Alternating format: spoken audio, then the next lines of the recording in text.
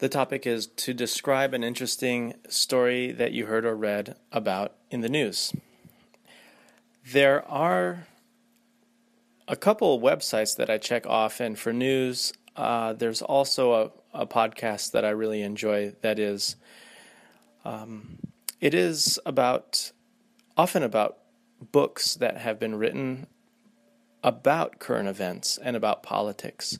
So there is a news story that has been ongoing that I have been following, and I find it very interesting because developments are quite shocking. It's the conflict between the United States and different countries in the Middle East, kind of a similar simmering conflict between the United States and Iran. I find it interesting because the United States has allies with Saudi Arabia and Israel, and both of those countries find Iran to be an enemy. Iran supports certain other non-government groups that the United States considers terrorist groups in the Middle East, like the Houthi rebels in Yemen. And the most recent development is that the Houthis in Yemen successfully used a drone to attack a Saudi oil field.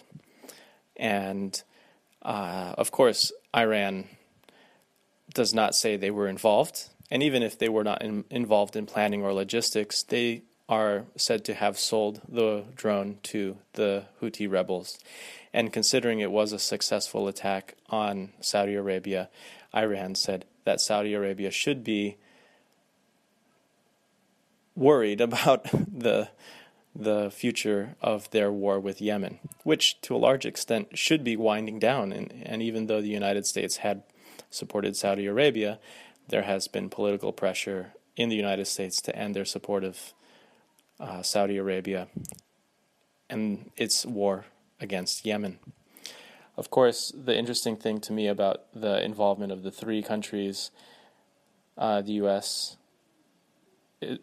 Israel, Iran, and Saudi Arabia, is that they are all